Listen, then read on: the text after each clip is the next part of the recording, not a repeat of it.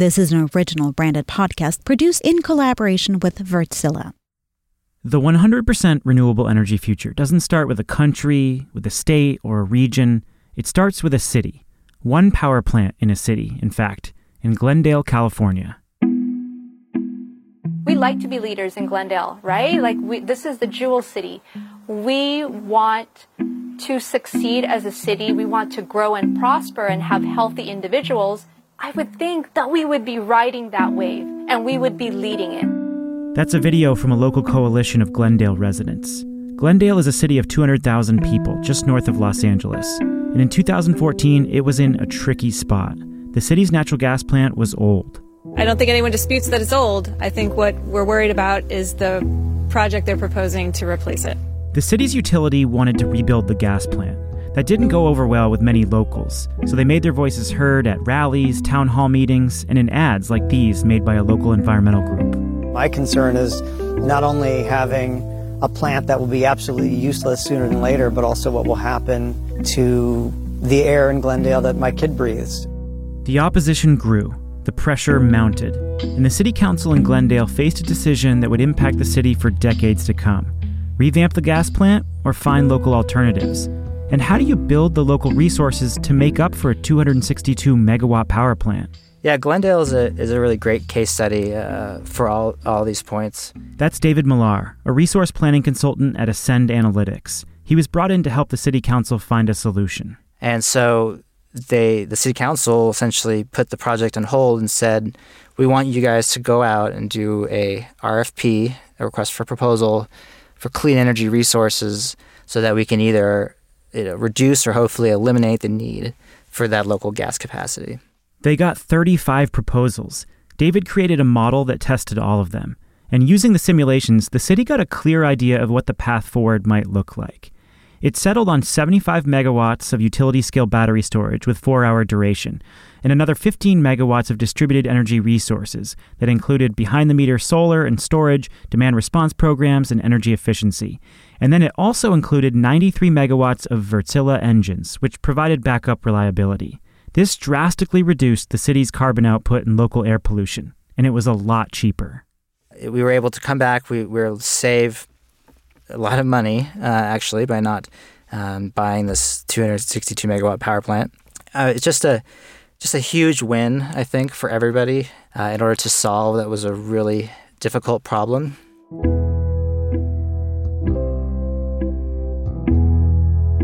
In this episode, the hidden hero of the 100% renewable future, power systems modeling. This is the second in a 3-part series produced in collaboration with Wärtsilä.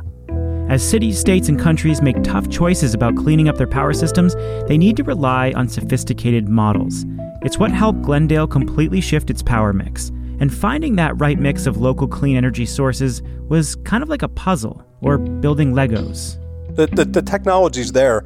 It's just understanding how to put all the pieces together. It's like, building a bridge out of Legos. You could do it in a cost-optimal way with the least amount of Legos, or you could just keep adding Legos to it until it works. Joe Ferrari is the general manager for utility market development at Wärtsilä North America. He's interested in how utilities are planning for the future. That's what the utility industry is struggling with now. How do you put all those pieces together so that it works? It's there, it's reliable, it's safe, and it's also not, putting people into energy poverty. Joe is thinking deeply about these questions, and the answers all come back to good power systems modeling. Without good modeling, you cannot transform the power mix.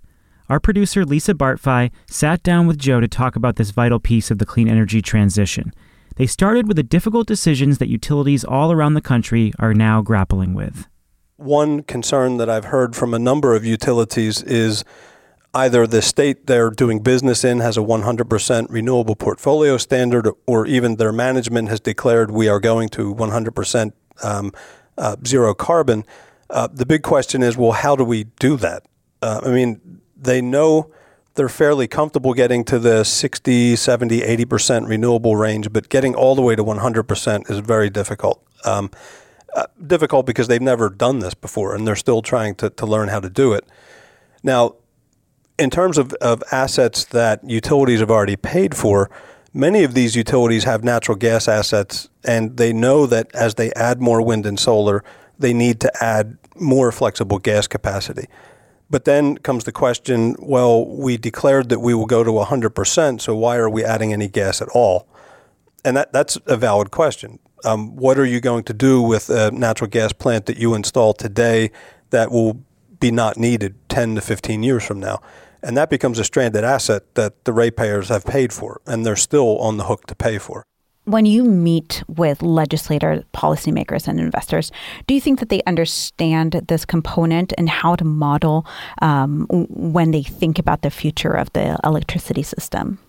No, I don't think they know anything about the modeling or the type of analysis that goes into these type of mandates coming from the state in terms of renewable portfolio standards.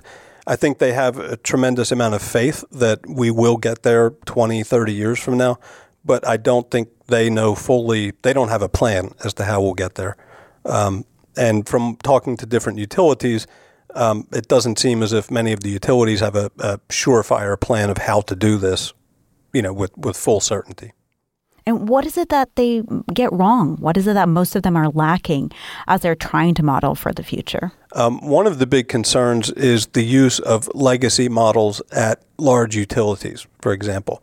So most utilities in the United States do some form of integrated resource planning, and that integrated resource planning is based on some type of simulation or modeling in the background.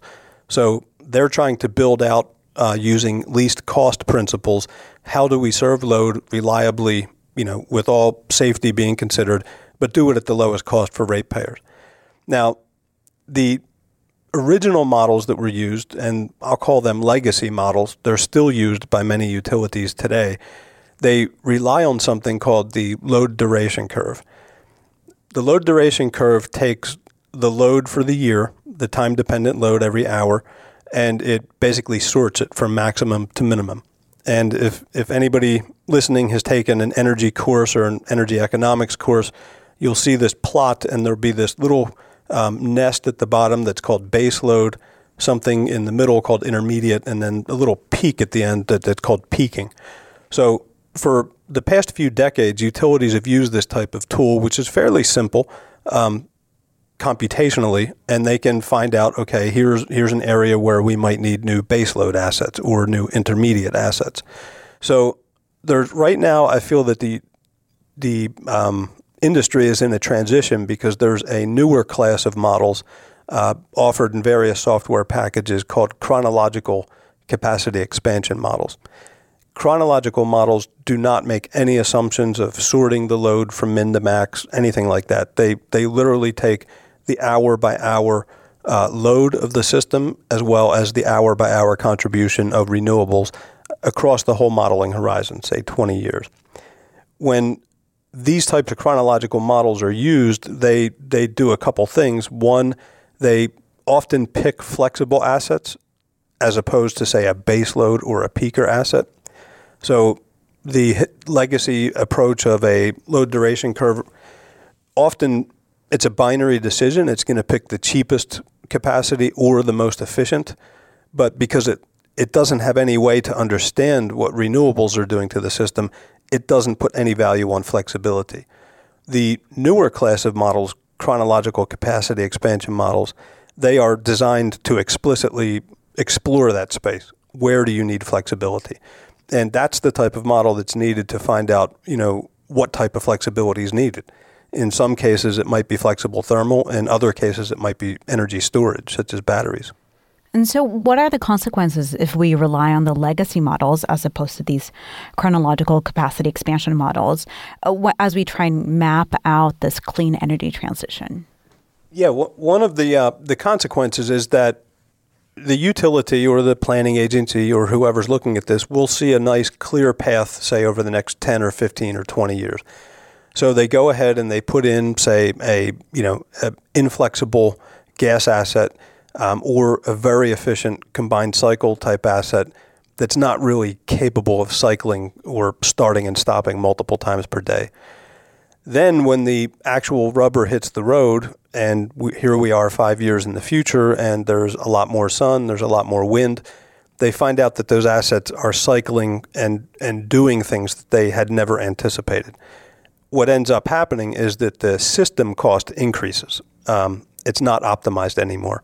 And in different places where this has happened, what they end up doing is having to pull or do things what they might call resource adequacy, where they see the system is running into time periods where load might not be served because assets can't ramp fast enough. And that's when they start saying, you know what, we haven't optimized anything. We just know that we need, 200 megawatts of some type of flexible capacity. So they issue an RFP and they install it. But that wasn't really installed as any part of optimization scheme. So the cost of that approach is far more expensive than if they modeled it in a more appropriate way to begin with. So there seems like there are plenty of examples of utilities using legacy modeling or inadequate modeling, even as they're trying to add more renewables into their energy system. But are there any examples out there that you know of that have good or even great modeling that have already started showing results that we can look at and learn from? Yeah, I'm not going to mention any names of any utilities, but I do know from being active in the industry that there are a number of utilities right now who have used legacy approaches for decades and are in the active process of transitioning to the more, say, complex, complicated, computationally intensive chronological capacity expansion models. I do have to say that I don't want to put the blame on the utilities saying, oh, well, they should have and they didn't.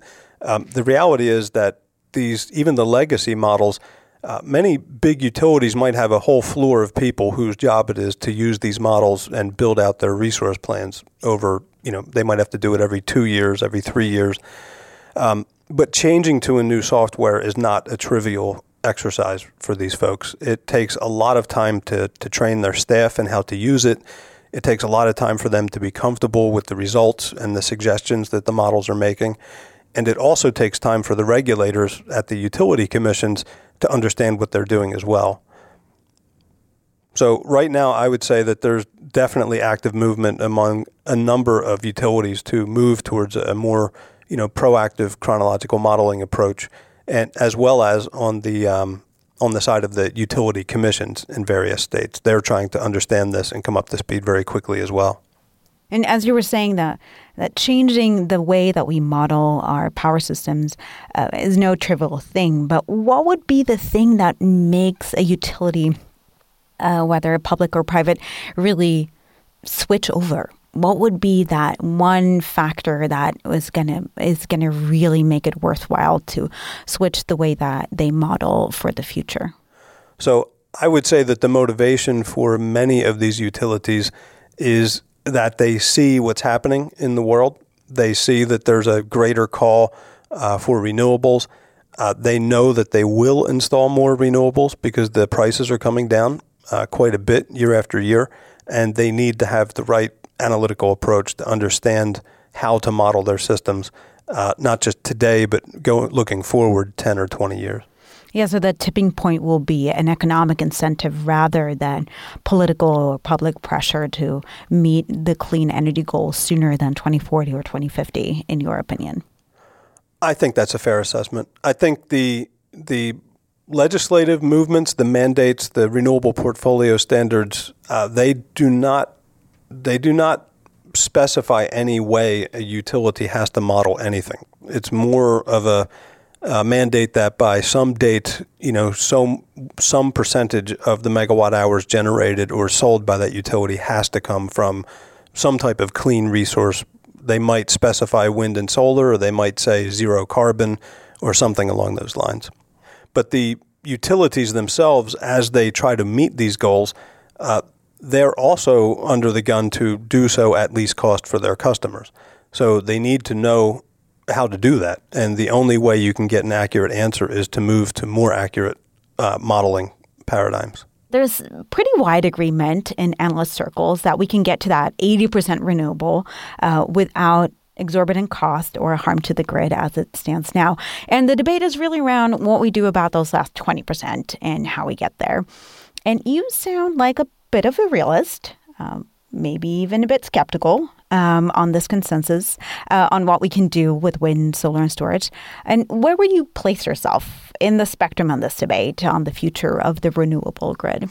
I think 100% is absolutely doable. I do think that we need to perhaps think about it a little bit differently or open our minds a bit to, what this means to go to 100%. So, for example, I recently concluded a study here at Wärtsilä where we looked at a utility in the Southwest and used long-term planning, chronological capacity expansion modeling, and we asked the question, if you just put in the forward prices on natural gas, energy storage, solar, wind, put them into the model and just say to the model, we're not asking you to converge on anything. Just give us the optimal mix of capacity 20 years from now, across that 20-year horizon. And the answer worked out to be just a little bit more than 80% of the energy coming from renewables. The remaining, so that was a little bit more than 80% directly from wind and solar.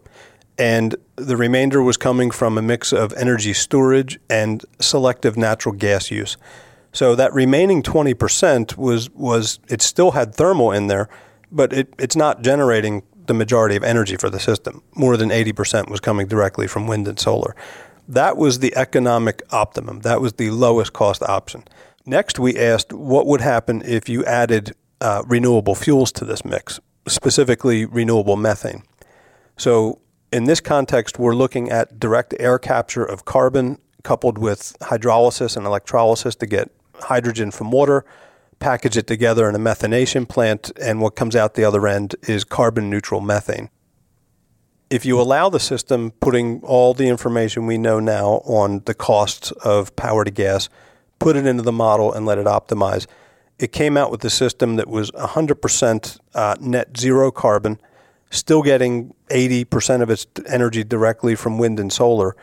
But what it was doing is allowing a much higher utilization of that wind and solar. So if they were curtailing a lot in the 100% renewable model, just wind, solar, and energy storage like batteries, a lot of that excess energy is now going into this renewable fuel production. Because you still keep your thermal capacity in the system, you don't have to replace it. Only now it's not, don't think of it like fossil fuel, it's thermal generation burning renewable fuels. So what that showed us is that you can indeed get to 100% renewable using renewable fuels without any real cost impact to the system.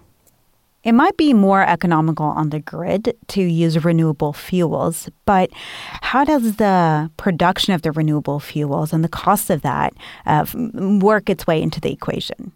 Yeah, that's a great question. So the renewable fuels, the way that they're generated is you take excess energy from wind and solar that would typically be curtailed, but now you use that to do things like use hydrolysis for hydrogen production, direct air capture for carbon, and then some type of methanation process to put them together into, say, methane or methanol. Now, when you have this type of fuel, power to fuel in the system, it's basically giving a much better utilization rate for the renewables, and it requires ultimately less renewables on the system. So instead of having 100 gigawatts of solar for a 100% renewable system, you might only need 60, 70, 80 gigawatts. So the cost of the power to fuel system is not zero. You have to build that equipment, but you're also offsetting it by not building near as much wind and solar, which is cheap on a $1 per kilowatt basis, but you're also offsetting the transmission build-outs to those facilities as well. So ultimately, the cost with using power to fuels is generally lower than it would be if all you did was wind, solar, and traditional energy storage like batteries. So Joe Ferrari, thank you. Yeah, thank you so much. This has been fantastic. You've been listening to an episode produced by GTM Creative Strategies in collaboration with Wärtsilä. This is the second episode in our three-part series on the 100% renewable energy future. Wärtsilä creates smart, flexible power technologies to enable a cleaner grid and put the world on a path to 100% renewable energy. They're helping clients worldwide meet their clean energy goals in an efficient and cost-effective way.